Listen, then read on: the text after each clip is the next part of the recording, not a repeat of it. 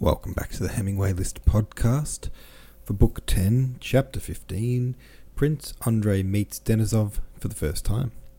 Do you think they will get to know each other more, or is this a one-time meeting? Kutuzov listens to Denisov's proposal of attack and those of his generals, but seems to brush it all off. Will Denisov be able to see his plan out, put into action? But how do you think this leadership style will play out? And Kutuzov essentially tells his soldiers to loot without restraint at the end of the chapter. What do you think will come of this attitude towards the local resources? It's cool to see Denisov again. He goes in guns blazing to tell Kutuzov his big plan. And I love the description of Kutuzov just all day, every day, just hearing people's big plan. And just doesn't even need to listen to it to know that he doesn't need to listen to it. If that makes sense. And you can imagine, right? Like, everyone would want to have a word to you and tell you their big idea. And you would just have this gut instinct of knowing if it's worth actually listening to someone. But 99.9% of the time, it'd just be them trying to shoot their shot. Fragrant Squirrel 99 says, I have to admit, it took me a little bit to remember who Denisov was. Haha, I got him mixed up with Dolokhov. Anyway, I remembered that he was a bit of a scoundrel, and it made this chapter more interesting. What's this guy up to? I always felt I couldn't trust him, and now he is giving advice on how to win the war. I'm not sure how much of a leash Kutuzov will give him when it comes to carrying out his plan. I'm interested to see what happens between Denisov and Andrei. Does Andrei know what Denisov also proposed to Natasha? That Denisov proposed. Could be interesting for them both to find out their commonality. I don't think Denisov is a scoundrel, I don't think so. I think he was a decent guy. Maybe a bit cheeky, but maybe you are thinking of Dolokhov. Four Lost Souls in a Bowl says, Andrei knows about Denisov's courting of Natasha. Yes, it's mentioned in the chapter. And she told him stories of her first suitor. Also, I never recall Denisov doing anything scoundrel-like or untrustworthy. Are you sure you're not thinking of Dolokhov? Yeah, same. As soon as I read that speech impediment, I cried out, Denisov, Allah, cheers. Glad to see he's apparently fully mended. Yeah, where do we leave Denisov? Was he in that awful war hospital ward? Is that where we left him? I think that was him, wasn't it? So he's recovered. That's good. That's the discussion. We have discussed chapter 15. So let's read chapter 16. I think I'm looking at the wrong chapter. Chapter 16 goes like this. Well, that's all, said Kutuzov as he signed the last of the documents, and rising heavily and smoothing out the folds in his fat white neck, he moved towards the door with a more cheerful expression. The priest's wife, flushing rosy red, caught up the dish she had, after all, not managed to present... What?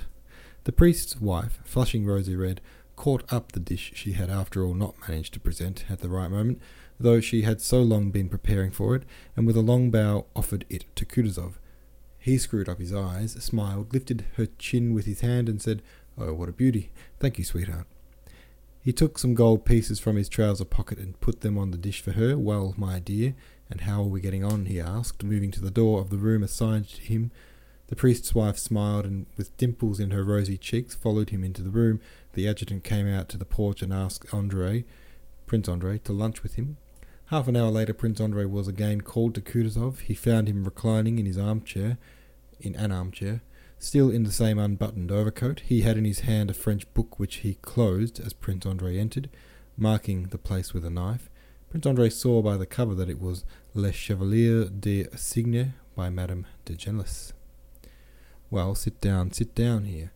Let's have a talk, said Kutuzov. It's sad, very sad, but remember, my dear fellow, that I am a father to you, a second father.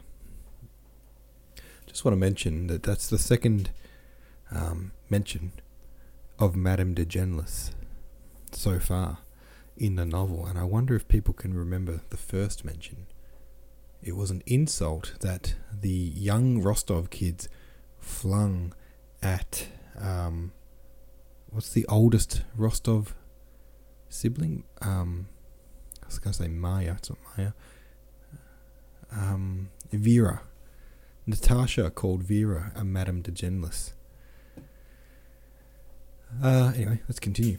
Prince Andrei told Kutuzov all he knew of his father's death and what he had seen at Bald Hills when he passed through it. What they have brought to us, Kutuzov suddenly cried in an agitated voice, evidently picturing vividly to himself from Prince Andrei's story the condition Russia was in. But give me time, he said with a grim look, evidently not wishing to continue this agitating conversation, and added, I sent for you to keep with me. I thank your Serene Highness, but I fear I am no longer fit for the staff, replied Prince Andrei with a smile which Kutuzov noticed. Kutuzov glanced inquiringly at him, but above all, Prince Andrei added, I have grown used to my regiment, am fond of the officers, and fancy the men also like me. I should be sorry to leave the regiment. If I declined the honour of being with you, believe me. A shrewd, kindly yet subtly derisive expression lit up Kutuzov's podgy face. He cut Bolkonsky short. I'm sorry, for I need you. But you're right. It's not here that men are needed. Advisers are always plentiful, but men are not. The regiments would not be what they are if the would-be advisers served there as you do. I remember you at Austerlitz. I remember you with this standard, said Kutuzov. And a flush of pleasure suffused Prince Andrei's face at this recollection. Taking his hand and drawing him downwards, Kutuzov offered his cheek to be kissed, and again Prince Andrei noticed tears in the old man's eyes. Though Prince Andrei knew that Kutuzov's tears came easily, and that he was particularly tender to and considerate of him from a wishing to show sympathy with his loss, yet this reminder of Austerlitz was both pleasant and flattering to him. Go your way, and God be with you. I know your path is the path of honour. He paused. I missed you at Bucharest, but I needed someone to send. And changing the subject, Kutuzov began to speak of the Turkish war and the peace that had been concluded. Yes, I have been much blamed, he said, both for that war and the peace, but everything came at the right time. Tu vien point exili que se attendre, which means everything comes in time to him who knows how to wait. And there were as many advisers there as here, he went on, returning to the subject of advisers, which evidently occupied him. Ah, those advisers, said he.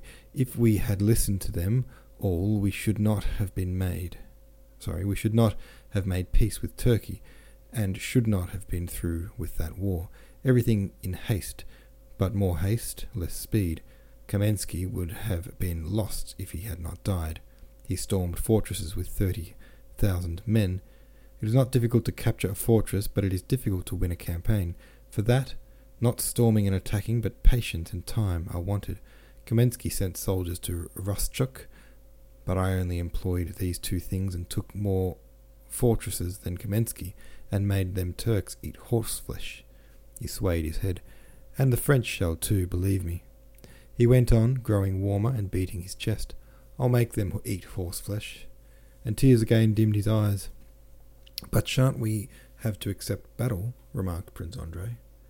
We shall if everybody wants it. It can't be helped. But believe me, my dear boy, there is nothing stronger than those two, patience and time. They will do it all. But the advisers, intendant par de cet oeil voilà mal, don't see it that way. That's the trouble. Some want a thing, others don't. What's one to do? He asked, evidently expecting an answer. Well, what do you want us to do? He repeated, and his eyes shone with a deep, shrewd look. I'll tell you what to do, he continued, as Prince Andrei still did not reply. I will tell you what to do, and what I do. Dans le tout, monsieur. He paused. Abstiens-toi. He articulated the French proverb deliberately. When in doubt, my dear fellow, do nothing. Well, goodbye, my dear fellow. Remember that with all my heart I share your sorrow, and that for you I am not a serene highness, nor a prince, nor a commander-in-chief, but a father. If you want anything, come straight to me. Goodbye, my dear boy." Again he embraced and kissed Prince Andrei, but before the latter had left the room, Kutuzov gave a sigh of relief and went on with his unfinished novel, Les Chevaliers du Cygne, by Madame de Genlis. Prince Andrei could not have explained how or why it was, but after that interview with Kutuzov, he went back to his regiment, reassured as to the general course of affairs and as to the man to whom it had been entrusted.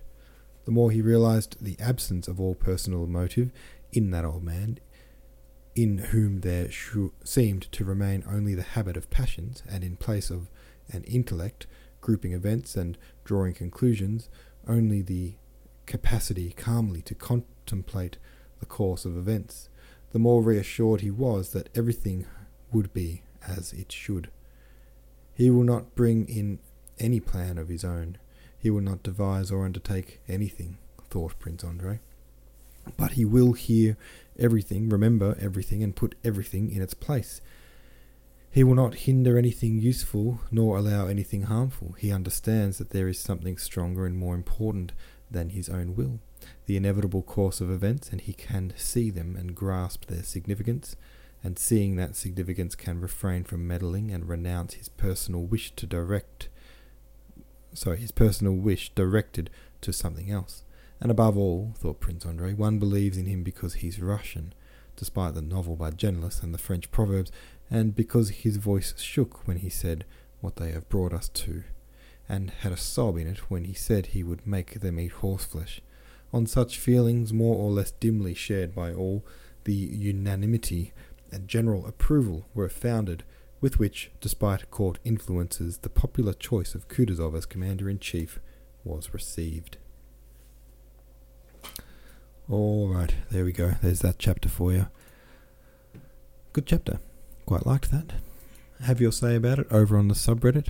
Thanks for listening, and I'll see you tomorrow.